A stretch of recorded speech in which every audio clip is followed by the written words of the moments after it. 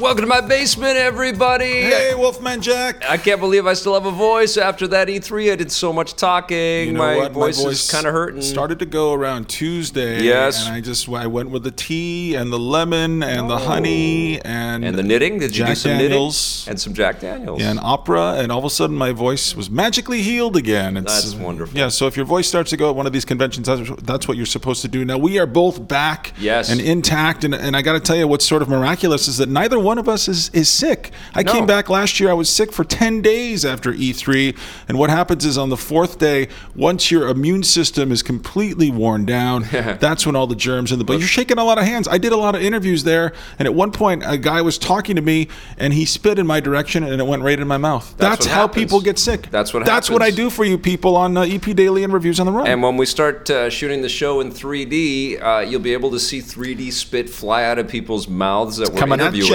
and they'll come right at the screen and land right into our mouths as we ask questions. All right, well, let's comb over the week. You know, we got we only have 2 episodes of Reviews on the Run. Yes, we do. Devoted to E3 2013. You're going to be able to see those episodes next week because the editors have to work their magic and take out all the swears. They got to make it look pretty. They got to take the swears out for sure. So, but let's start at the beginning. Let's talk about some of the things that maybe we didn't cover in those episodes of Reviews on the Run. We got to see all of our old friends, Steve Tilley. Yeah. Got to see Ben Silverman. What's that big one's name? The one that eats. Man Mountain. Man Mountain, he was there? Yeah. Dr. Fubar. It is like a wrestling team when we get together. Here comes Man Mountain. And we saw Miri, I didn't see Miri at all. Yeah, I saw Miri. It was great to see her. And I think she was avoiding me. And we saw Marissa, who was doing some stuff with... She owes me money. Marissa... Miri does. That's why she's avoiding me. So I think I saw her from afar. Very savvy. She owes me $20. Miri, it's okay. Just forget the $20. Friend still. Very savvy. And we, of course, saw the shooters, Joel and Jason, who work in LA and San Francisco. So it was a bit of a reunion. It wasn't the whole team, but we saw all kinds of shooters. It was pretty damn cool. Real shooters. Oh yes, we also saw a lot of first-person shooters, a lot of sci-fi shooters. Yes, lots of they tended to blur into each other, and they're all good. It was a blurry E3, right? I mean, I guess it always is a little bit blurry in retrospect. Well, it was blurry, but it was a bunch of things. You know, there's a lot to get hyped for, and there's a lot to be disappointed by, and there's a lot to still be anticipating, and there's a lot to question. My emotions were all over the damn place. You're an emotional man. I'm very emotional. Half woman, in fact. You're so emotional. Listen, I want you to share with everyone an E3 memory from this week that maybe you haven't had a chance to share on the show yet. Yeah, well, what's your favorite memory off the top of your head? Wednesday was my favorite. Okay, everyone, we're going back to Wednesday. This is Vic's Wednesday. Wednesday was incredible. Before E3, like a week before the show, I got an awesome opportunity from Microsoft's PR team to go to a panel that Don Matrick, George Lucas, and Steven Spielberg were going to be on, talking about the future of entertainment. Yeah, a few people you may have heard of. And they said there was only one slot open. We couldn't take a camera crew. It was just for me. You know why it was open? Because I declined. Yeah, okay. Is that what it was? No, I did not get invited. So I was incredibly flattered. And what's that noise? Turn that off. I'm turning it off. So of course I was incredibly flattered, and I said yes, I would love to go, and RSVP'd right away. Did you try to get me in or no? No, I said screw that. Jones is out. No, they said no one else could come. It was for you. I couldn't bring a guest. It was just for me. I'm not just anybody. No, I know. I'm Scott C. Jones. You know what? From now on, I promise I will ask if I can get my pal Scott C. Jones. Thank you. Okay. So I'm at this thing. I'm watching these. Where's the thing? Where is it? It's at the University of Southern California. They have an interactive cinema building devoted to video game development and the merger of media. And the sort of the ideals of storytelling and bringing technology and storytelling and health sciences and geographic sciences all together under this really austere, beautiful roof of this incredible facility that George Lucas paid for, by the way. And is the building named after him? Well, no, but they have buildings. There's the George Lucas and Marcia Lucas building around the corner. Jesus. Spielberg has put money into having buildings and facilities. I mean, basically what they're doing here, and Don Matrick summed it up in the panel, is that they're investing in talent, because this is where the talent is going to come from. They're going to run out of people to build the railroads of the future of entertainment. Okay, I mean, so you're in this building. Yes, you're in the George Lucas Memorial Auditorium. Epiphanous. I'm listening to these epiphanous conversation happen before my eyes. And yes, Lucas and Spielberg are a couple of seasoned gentlemen that have been on the earth for quite a number of years. I can't even believe they still qualify as human beings. Well, they are small gods. They are deities for sure. But they are having discussions about video games and movies and the where the lines meet and intersect and where they don't. And Lucas in particular had some pretty contentious statements about the fact that video games will never be analogous to games to movies, because there's no plot in video games, because you assign the control of the interactive controls with the player. He doesn't get it. He still doesn't get it. After decades, he still doesn't get it. Come on, George. He gets that people have an emotional connection there, but I don't think he has that same emotional connection. But he's always funded the pursuit of communication through this medium, always. Whether or not he believes in their ultimate value is one thing, but he has a devout appreciation for the classics of literature, and that's what he has taken as his work to reinterpret into his fantasy all the way along, And it was really fascinating. It was really fascinating to hear his side of it, and also for him to talk about the business, and Spielberg to talk about the business and being indie and this YouTube generation that's rising, and being able to tell stories their own way, being able to create content and send it out their own way. The death of gatekeepers was something that they, not in a literal sense, but the absence of gatekeepers is really something quite profound in this new millennium of storytelling and engagement through content.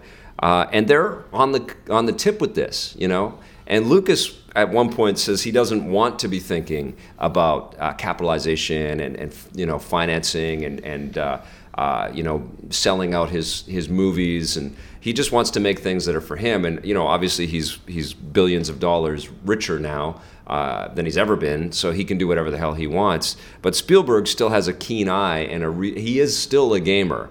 And so he sees the value in video games. He sees the value of bringing video games to the movies. He sees the value of making movies that feel like video games. But he also wants to make Lincoln. He's still hungry. And, we got a ride to the airport yesterday. Yeah. This is the day after we returned home from E3.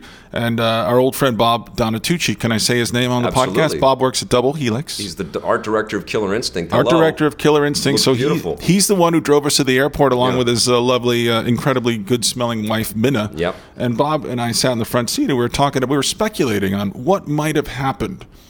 And I know we've had these conversations before. If George hadn't lost his way as an artist after he made those incredible movies which changed all of our lives. Yeah. If he had been able to sustain a career and evolve as an artist the same way that Spielberg has for decades now. He did.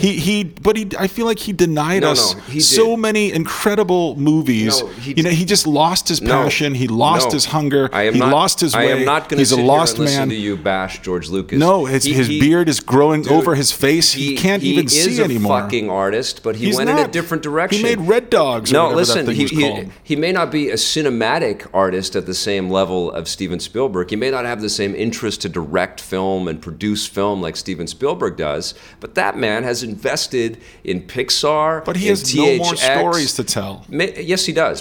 But they're personal and they're small, and we might not like them. They're for him.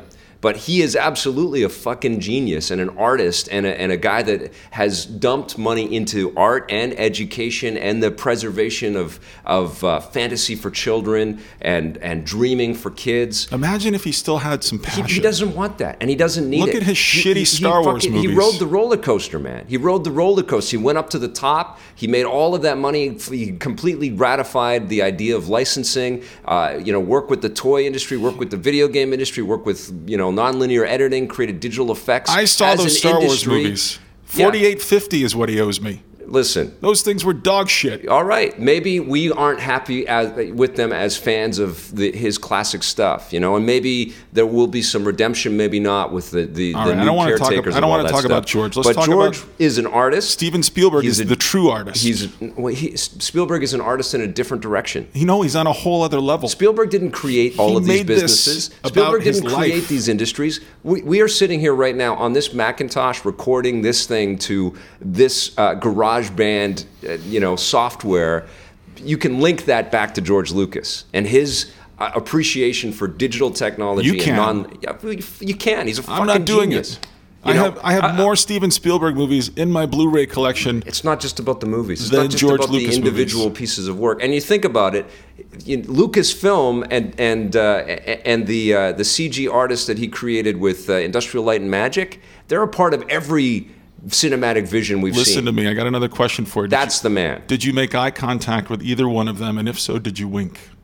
I smiled a lot. And I was very happy, but I was also it was weird because I was listening to my heroes, both of them, and they were the touchstones to me having this aspiration to be in their playing field, to think of myself as an actor, I wanted to play in the sandbox. Both of them were direct inspirations for me. And then I ended my day by seeing The Man of Steel with Warner Brothers Games. And I spent most of my day alone because you were off shooting and I had a few interviews and stuff, but I didn't want to see Man of Steel there. I know you didn't, but I spent the whole day alone, and I was in my thoughts going, Jesus, I started with Lucas and Spielberg, and also Matrick, who was a big part of my video game history.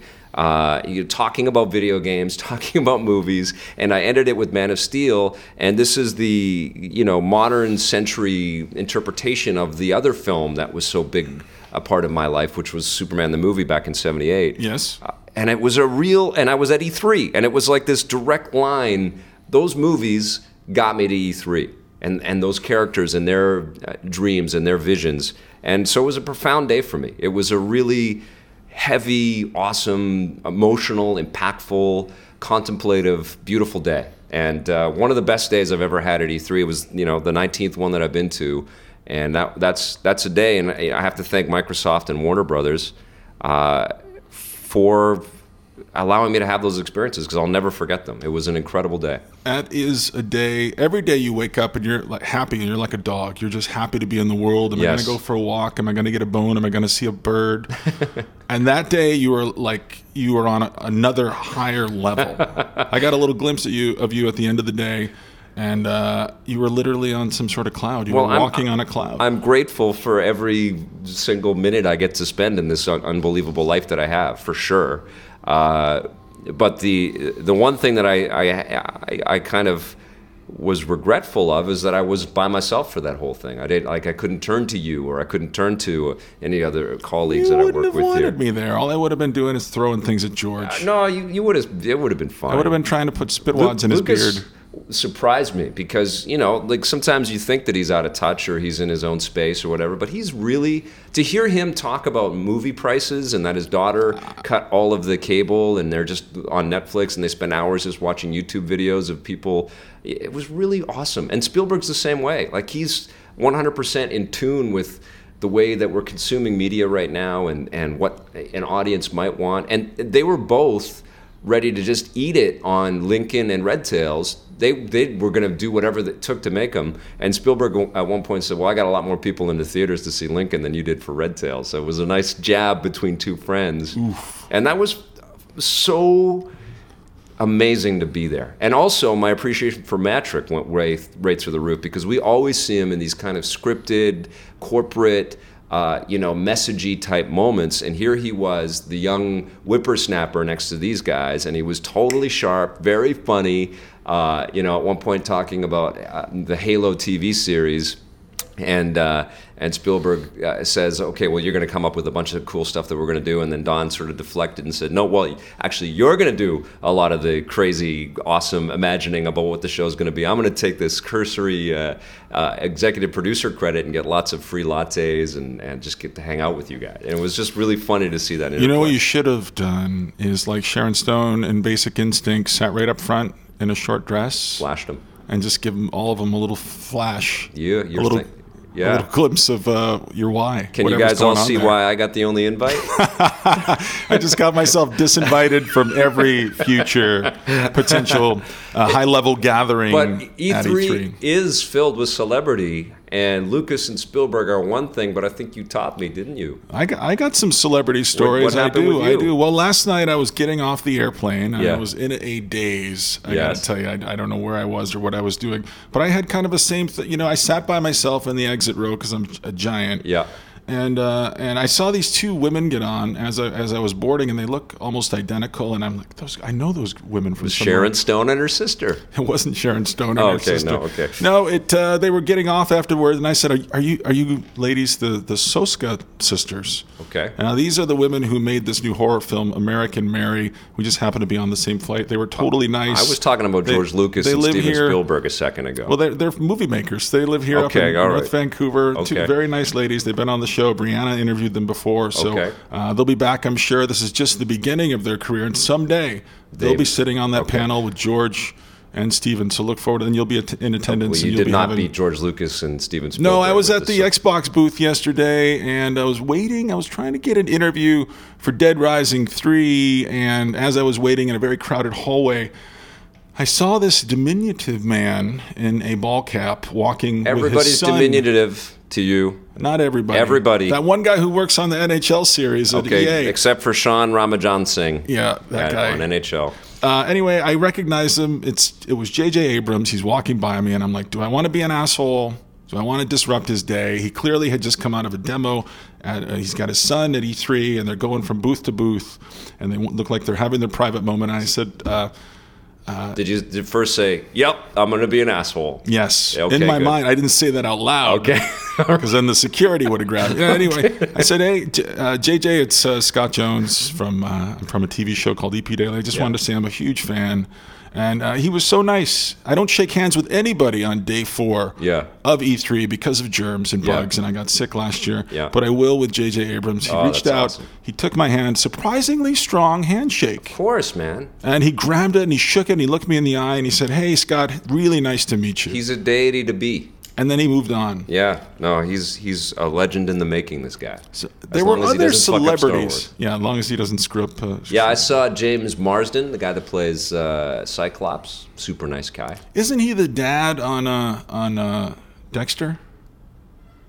I don't. Marston. No, that's a different guy. I always fuck up. The guy that played Cyclops. We really need a fact checker down here. You know what we need is like a copy of Us magazine. Why? So I saw it's just Hustlers. Conan in here. O'Brien There's was no there. Celebrities in Hustler. Conan O'Brien was there. I didn't see him. Yeah, I didn't get to meet him. All right, Jeremy over at Game Trailers got to see him. He was showing me. An asshole. He's a good guy. He was showing me his Google Glass thing, which does wearing turn his you Google into an Glass asshole, around. by the way. Instant asshole. Anybody wearing Google Glass, get out of here. Be prepared for everybody to turn around and say, "Who's that asshole?" You know what? As soon as I see people with Google, I'm just going to start punching people in the face. I'm going to be in jail. They're going to deport me because they all have they're at eye level, right? That's all they're listed. So if you punch them in the balls, they won't even see. And then take their Google Glass. Yeah, and then right after it'll be a shot of the floor. Yeah. Yeah. So, we were staying in a hotel, and it was pretty far from the convention center. We thought we were staying in the Bonaventure. This was the hotel where they filmed the scene with Schwarzenegger on the horse in the elevators. That's what producer Rob Koval tells us every year. We were wrong, though. We were across the street at the LA downtown. Now, one thing that I noticed about our hotel was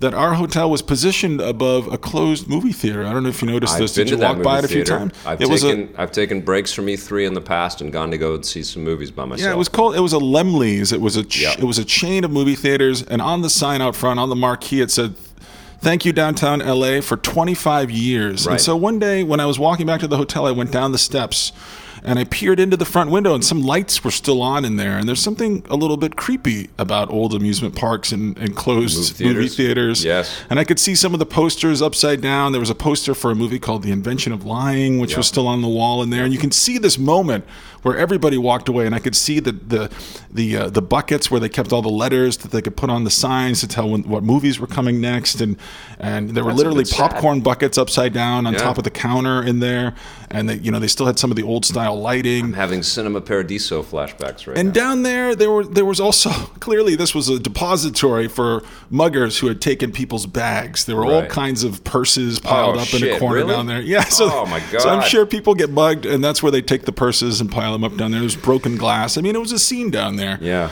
And so what'd you do? Did you make a bed? Well, no, I had a bed upstairs. I had a perfectly nice hotel room. But I started thinking about the medium of video games and the medium of film. And this theater had 25 years that it was open. This ties right into what Spielberg and Lucas were talking about, that we're all at home now. But we are at home. I mean, there are still some Laemmle's branches that are still open. I hope I'm saying that right. I don't know if I'm saying that right. They're still open across Los Angeles. But here was one that had closed, and there was a weird air of sadness about it. But the thing I kept thinking is, the wheel in any medium turns. Yeah. Things change. Things open and close. Old things go away. Old ways of consuming stuff go away. New ways come up. Right. And that's kind of where we are. I thought it was fitting to have this experience, to notice this during E3 when it does feel like we're in a big transition right now. Yeah, we're especially changing. when your consoles aren't backwards compatible. Yeah, right. It really is. And I've read some stuff from some interviews and stuff from executives at Xbox, I think, talking about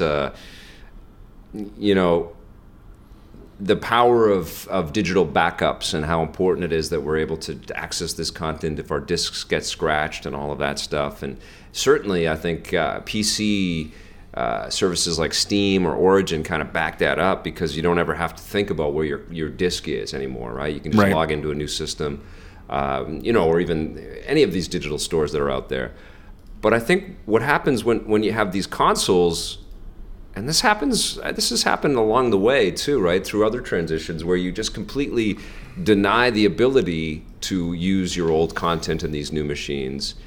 It's like you're saying they're not important anymore, and that content isn't important Well, anymore. I mean, I think it's important to have backwards compatibility in the first generation of the new machines, just so, because the library for the PS4 and the Xbox One are going to be pretty small at first. And I think it's particularly for the digital games you've already bought, for those not to be backwards compatible. I can understand, disk processing or whatever might be a pain in the ass. But running the data through the new architecture off of a disk might be more complicated. But certainly there should be some kind of conversion system in place for digitally delivered video games. So I really feel that the Xbox One should play the Xbox 360's digital library. Even the Xbox One's digital library. Honestly, I understand people get very upset about this. They take it very personally, and they feel like they are being cheated somehow. Yeah. But personally, I don't care. I never go back. If I want to play a PS2 game, I get out my PS2. Our job is very different from most people's lives. All I know is my experience. I can't. I don't know. I don't know why anybody would constantly need to bounce from the PS1 to the PS2 to the PS3 to the PS4. I bought Crimson, why are you doing that? I bought Crimson Skies, which they still have yet to tell us that we're getting a new sequel on. Get out your Xbox. That's dead. My power supply in that is gone, and I don't want to go and dig around and try to find that. But anyways, I bought it digitally. It's on my 360, so that's an Xbox One game that exists on my 360. That's good. Well, when I unplugged the HDMI connection to my 360 and plugged that into my Xbox One, and I put my 360 away, now I have to go and dig that thing up again. It's not that big of a deal. It isn't. It's not. It isn't. But on the PC, I can go back and play a LucasArts adventure game. I can go and play Indiana Jones and the Fate of Atlantis. That's why the PC is going to win, my friend. Well, I think if the message is we're always on, we're always connected, we've got your digital, your library is safe and secure and will always be there, there should be backwards compatibility. Now, Sony's doing the same thing, but at least they're trying with Gaikai, so that makes me feel like, and hopefully Gaikai takes into consideration all the games that you've already purchased through PSN, so that stuff, when it is unlocked and streamable, if you've already paid for it, you should be able to stream it without having to pay a damn thing.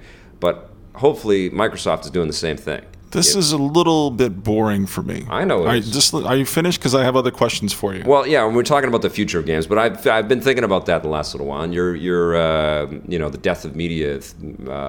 My closed movie theater story. That got me thinking about this. You know what they call that? A metaphor. It was a great metaphor. Let's talk about what we liked. Okay, well, wait. I got to ask you a question. You traveled all over E3. You actually went to Judges Week, the pre-E3 and everything. Yeah. And you saw all these secret things weeks ago, and you wouldn't even tell me about them. Yeah. Or at least that's what I'm telling you guys. No, what was there a favorite part of the show floor, a booth that really stood out for you? Yeah, absolutely. Which one was it? And you guys are going to see the edited version of our conversation on the wrap-up next week for the different machines. And I might as well break it here, but the PlayStation showing, and I'm not just talking about the PS4 unveil and the press conference, the PlayStation showing was the greatest show of strength from a video game company. So that was your favorite booth? I've ever seen at E3. And Microsoft was your least favorite booth?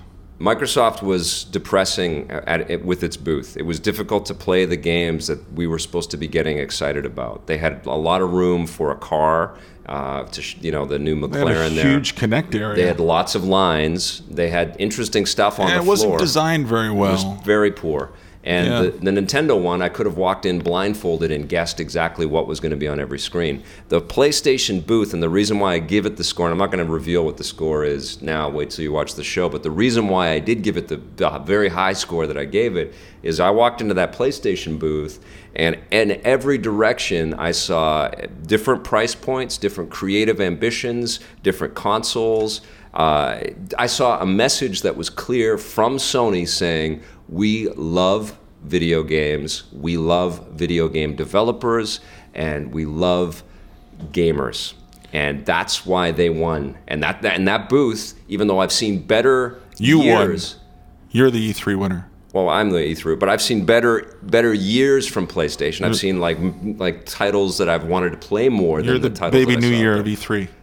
What's that? You're the baby new year of E3. I'm the baby new year. No, the Sony booth was dark and shadowy, and it had that weird cul-de-sac. Like once you got in there, you couldn't get out. It was a little claustrophobic. It was crowded for sure. But there is no refuting, there is no disputing that the PlayStation 3 had some awesome games set up. The Vita had some awesome games set up. The PS4 had some awesome games set up. No, there's no disputing it. But at the end of the day, I still want an Xbox One more than I want a PS4. No, I want a PS4 more because of the powerful story. That's why we do a show, But I'm going to get both of them and be excited for games from both of them. I'm going to have everything. But PlayStation, holy shit, they knocked my socks off. Guys, I'm getting both machines when they come out. What's that? I'm getting both machines. Well, it's our job, it's our passion, it's our life. Of course we are. They're just machines, man. They're just machines. They really don't do that much. They won't do much for 2 years. That's the thing. They're going to have some games that are kind of okay in the beginning, but none of those games for 2 years are going to be better than The Last of Us. You and I both know this to be true. Yeah,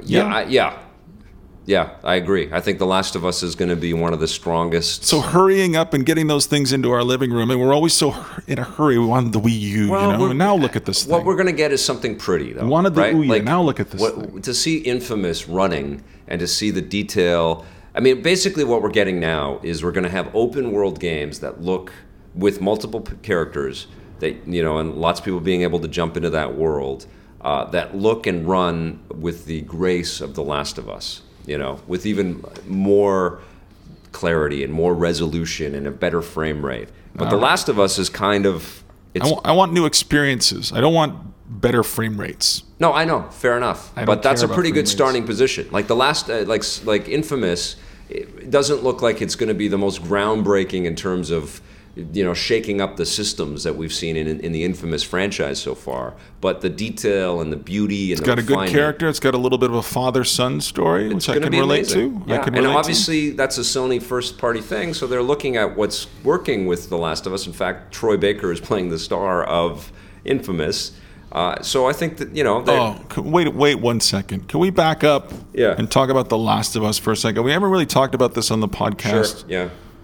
And you know what I want to talk about? Yeah. Why does Ellie look like Ellen Page? Yeah, why did they do this to me? She looks exactly like Ellen Page. And then when I look at Beyond Two Souls, I'm like, whoa, I expect that the Ellen Page in Beyond Two Souls to look like Ellie. And so I'm watching this game stuff, and in my head is turning over all this stuff, trying to make sense of it. Why would they do this? I know, it's fucking crazy. It's so weird. And Beyond, there's a real disconnect for me with this, because Ellen Page is supposed to be playing this, like, incredible killer mercenary type person. She's got war paint on her face. Yeah, and she's 5'1", Ellen Page. Like, she looks huge in the game.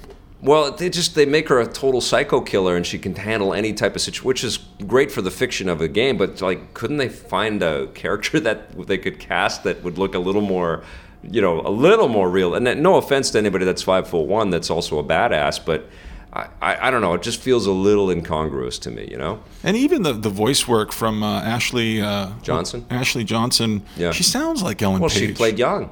And Ellen played Page, who? She plays young. Plays young. Yeah, and Ellen Page looks young. So you put those things together, and you're like, what the hell's happening? It's this weird kind of conundrum that. But holy shit, is Troy Baker the real deal? Huh? I mean, he's amazing. Well, I just can't. I mean, you look at him, and he's this young, good-looking guy. I can say I'm comfortable in my as a heterosexual man. Sure, go for it. He's an attractive man. Say whatever you want. Yeah. Right? Yeah. I like him. I'm not. Okay. I can see him objectively as. You want to get to know him. Not that way. You want to hold his hand. I don't. Well, okay. No. Right. But he's young. He's playing this grizzled old guy at the end of the apocalypse. I mean, he's not that old. Probably Joel is probably our age in the game. But he's been through some shit. Yeah. So, but he plays it so easily. Like, this voice comes out of him, and it's totally credible. He's playing the Joker. How is that happening?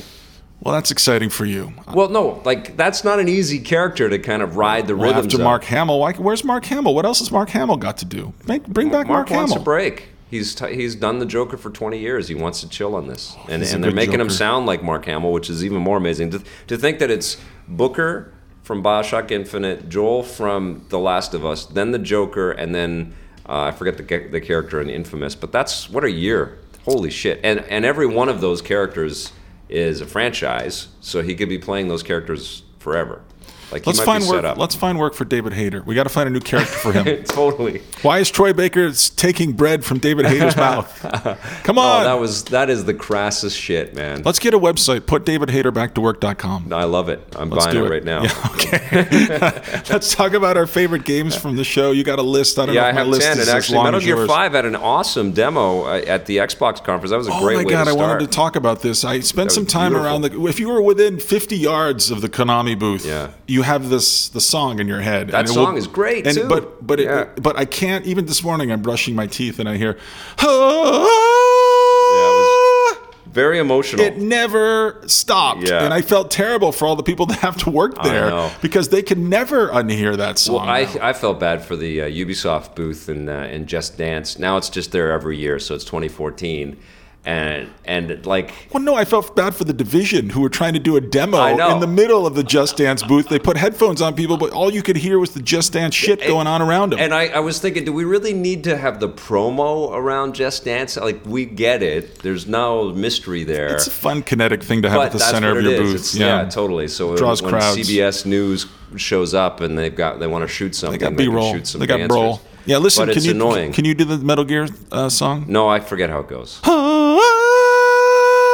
Like a million times in a row. Does a pretty good David Hayter impression. I couldn't tell who was talking to who in that thing. I need fucking David Hayter. Bring back Hayter.com. The game looks amazing, though. Holy shit, it looks amazing. Well, I'll tell you what I liked. I like the fast forward that they were doing because it was funny. Yeah. And it made me laugh. And I always like when they say in consideration of time and they flash forward to another part of a game. Yeah. But they kept putting up all of this verbiage on screen that doesn't mean anything and barely means anything to me. That's why they needed an actor of Kiefer Sutherland's caliber to be able to bring those words to life. Tactical espionage redefined appeared on screen. That means nothing. Yeah. That is complete hooey.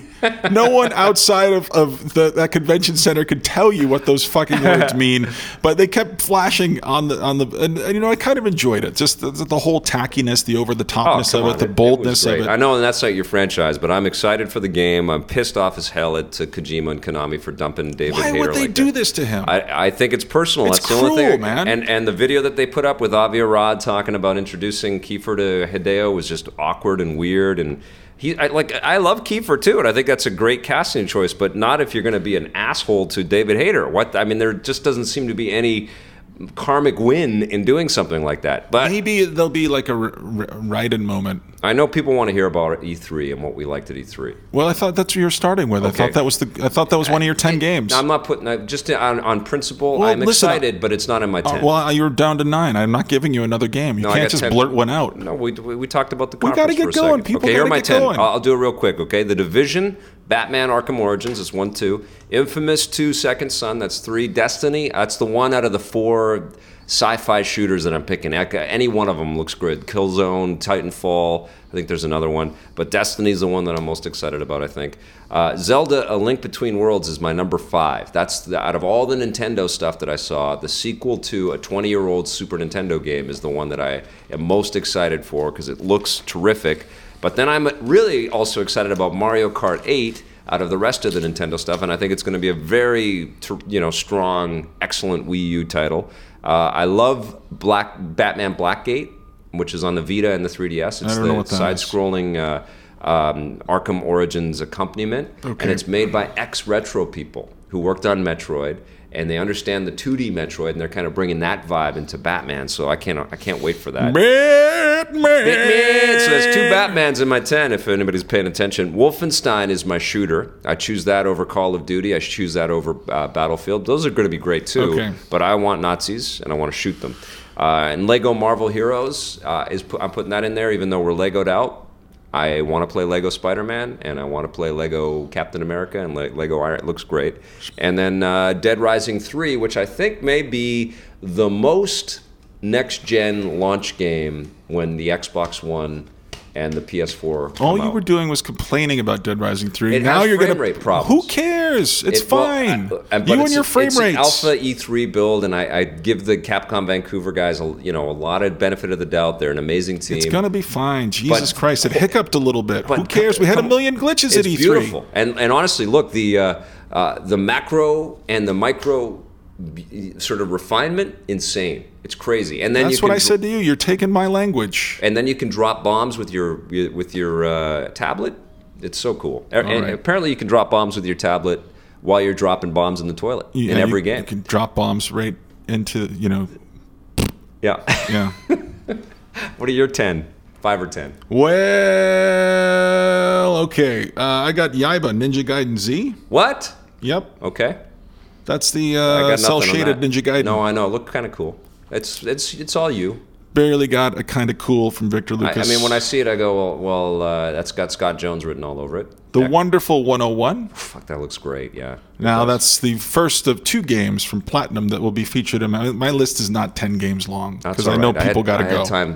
I had to put 2 Batmans in there, so I had to make it 10. Bayonetta 2? Yeah, that looks great. Holy shit. My only problem is I don't want to play this game with the Wii stupid pad. You can play it with. Come on, they're smart. They're going to give you the Pro controller thing. I don't want a touch screen to do an attack. What a year that'll be for those guys, right? Metal Gear Rising, The Wonderful 101, and Bayonetta 2. Platinum, come on. These guys are the kings of the world. I love it. These guys, they are the best. I love these guys. The Order, 1886, a little early. It's from my friends at Ready at Dawn. What is that's a trailer? No, I like the milieu of it. Okay. I know nothing about that. It's a trailer. It's like there's some shadows that you're shooting. Can I try to be excited about something? Jesus, be excited. I'm trying to bring some excitement to bear. It's very rare to see you lift. Ready at Dawn has an incredible track record. I love Ready at Dawn. They're awesome. You suddenly love Ready at Dawn. I do. Get out of here. I'm excited. Mirror's Edge 2? That was a trailer too. It was concept art. That's like a title screen. I mean, really? Just because? All right, you love the first one. I get it. You don't have to shoot anybody. Okay, I like that too. You have a lot of shooters over there. You're a killer. You're a Canadian man who likes to shoot. I like to be Batman. All right. Okay. Dead Rising 3. Did you hear this one? Yeah, I heard about that one. I don't want to hear any more about the frame rate issues going forward. Got some frame rate problems, but I can't wait. Your frame rate's not good enough for me. I want 1080p 60 FPS from every game from now on. You know what I also noticed was it seemed like there was a nice sense of humor on the show floor. I liked what Quantic did with the Dark Sorcerer. It turned out not to be a game. Right. You know, it's one of these prototype things that they built just for fun. So it was more prototype from the reveal.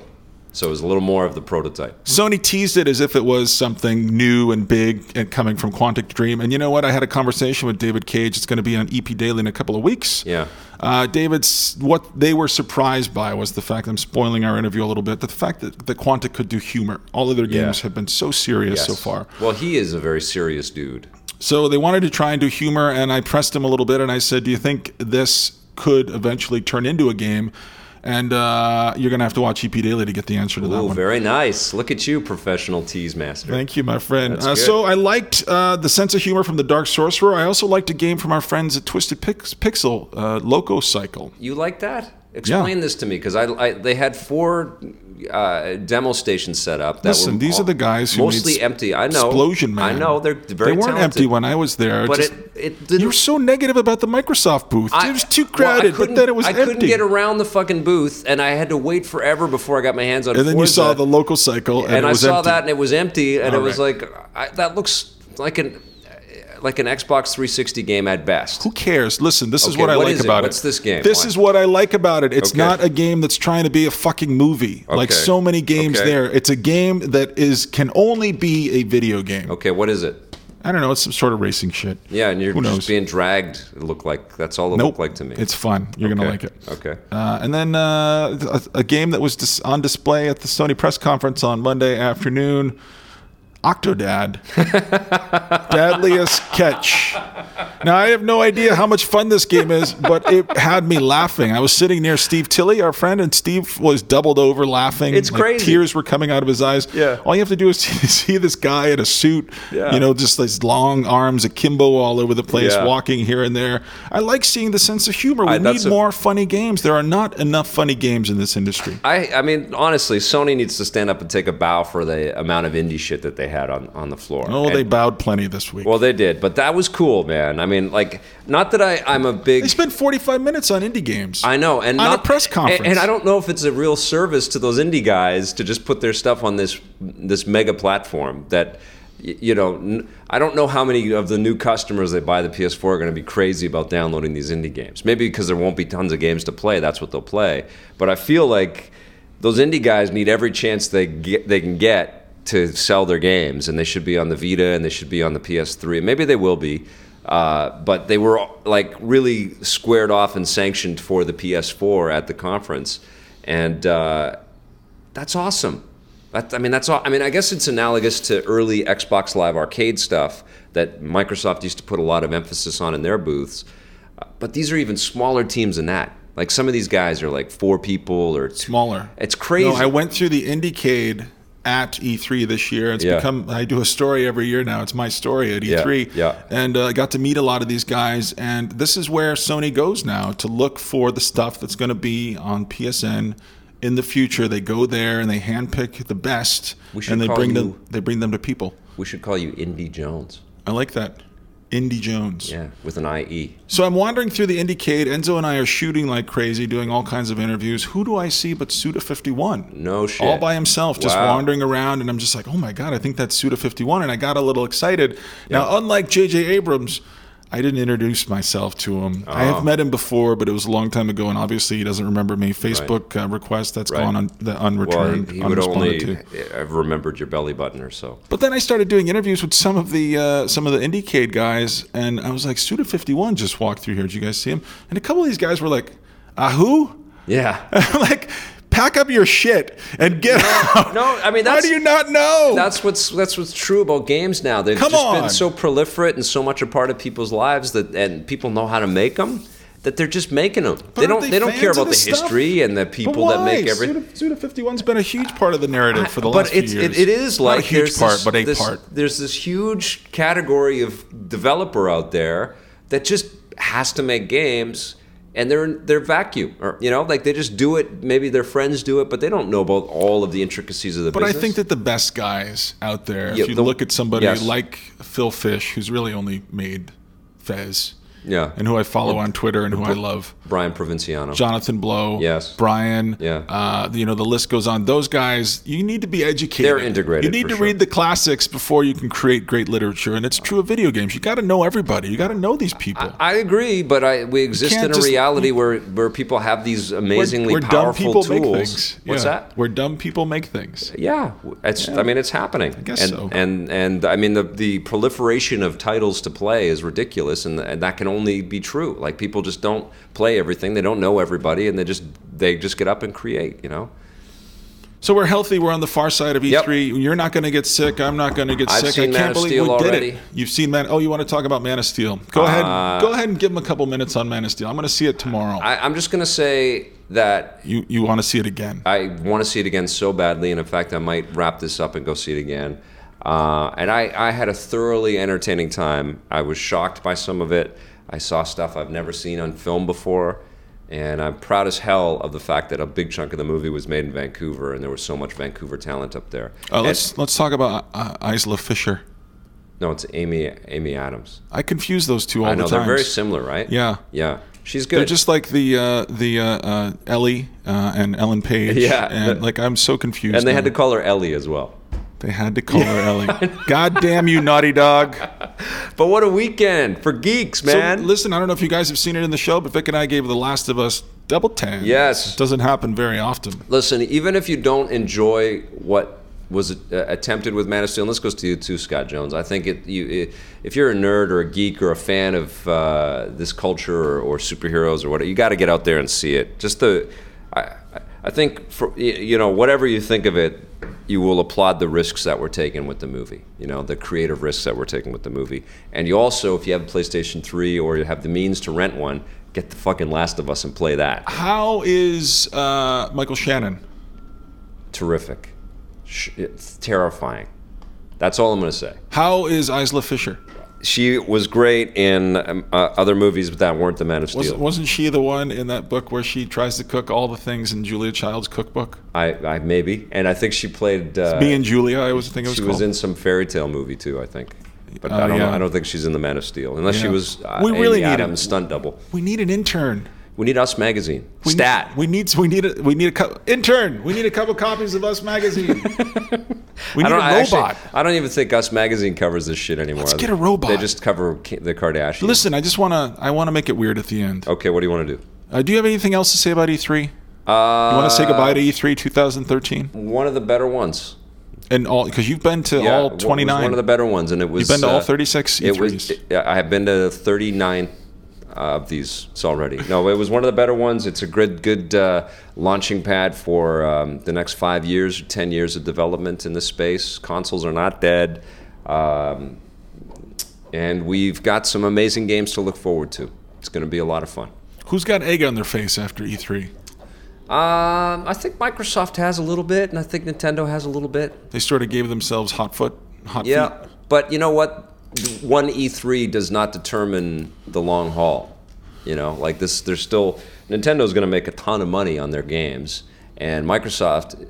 Here's what's going to happen: the PlayStation 4 is going to sell out, and the Xbox One is going to sell out. You should go pre-order. And yes, and a lot of those pre-orders are gone. And because the Xbox One is $100 more, Microsoft's going to make $1 billion more than Sony will on their hardware. $100. It's not that much money, but they're going to sell 10 million Xboxes, in this quarter, or the quarter it launches, and they're going to make $1 billion. And then next year, when the real games start coming out and the prices can kind of be adjusted, and everybody's got parity with their online offerings and their backwards compatibility, that's when it gets really interesting and exciting. So I had this thought the other day. It's a little bit dark. Okay. So maybe it's not going to get weird at the end, but it's going to get a little dark. No, we don't want to start dark at the end. Yeah. That's like bum people out? Okay, what is it? Well, I was on the road this week. I was alone all week. I'd see people during the day, then I'd go back to my hotel room, and I was on a very high floor, and I'd look out and I'd think, what if I jumped off? What? And then I started to joke about shit like this. Listen, and then I started thinking, when you're a kid and you're growing up, you think, well, one day I will see the future, and cars will fly, we'll have robot butlers, just like on the Jetsons. And then I realized, like, I'm probably not going to see a robot butler. You know, it's just not going to happen. I'm not going to live long enough to see robot butlers, and I have to make my peace with that. Does anybody out there know how to make robot butlers? I need a robot butler. We could run it down in the basement. We need a phone so that people can call us. We need a hotline? But we're not call live. Call now? But we're not live, so how would that work? Well, oh yeah. We could tell people to call at a certain time. So we need somebody to help us figure out how to do this live. Okay. And then we need a phone. But you know what I mean about the robot butlers? Make a robot butler. You're not going to see a robot butler in your lifetime. Cars are not going to probably fly in our lifetimes. Well, they'll fly, but a lot of people will die. They won't go very high off the ground. Because it's going to be really dangerous. I'll never have my own land speeder. Do you want to fly in your car? I want to fly in my car. I thought I would see all these things. I don't want to fly in my car. Flying is scary. But it'll be safe. Flying in a plane is not... Oh, you're in more danger showering in the morning, slipping and falling. Okay. We're safe in the sky. Still, flying in a car and crashing into a building does not sound like a fun way to go. Just like that. I don't know. Every time you see flying cars in all these movies, it looks scary as shit. Yeah, like but everybody's okay. Everybody gets to their destination. Like, I don't know how they jump off of their flying cars and then they just land on another flying car. Everybody's fine. Like, unless you're a Jedi. I hope I see flying cars. I'd rather be a Jedi before I get to be a flying. You don't want a flying car? If I'm a Jedi. You're not going to be a Jedi. That's not real. But flying cars could be real. Well, can we make Jedis real? No, we can't. Maybe J.J. Abrams can make Jedis real. J.J. can do anything. Or, you could ask one of your buddies now, Steven Spielberg and George Lucas. They are my buddies. My buddies. Yeah, we are. Out with them. We're going to start hanging out with James Cameron. Helicopter races. It's going to be amazing. Have so much fun up at the ranch. Yep. Listen, thank you, everyone, for tuning in to this week's episode. This was the longest one we've ever made. Well, we had a lot to talk about. You know what? We're going to have a lot to talk about. We're seeing 3 movies this week. We're seeing The Lone Ranger, World War Z, and some other thing. Monsters University, I think. We're approaching 50 episodes of The Basement. We're going to start having some pretty cool guests down here. No, I think just like us, though, it's going to be Forever 49. Forever 40. We should open up that store. Forever 49? Forever 49 would be amazing. 49 is the new 29. That's our other store. Thanks for listening, everybody. Hey, everybody, Stitcher. Get your hustlers. Why not? We'll catch you next week right. on Vic's Basement. So long.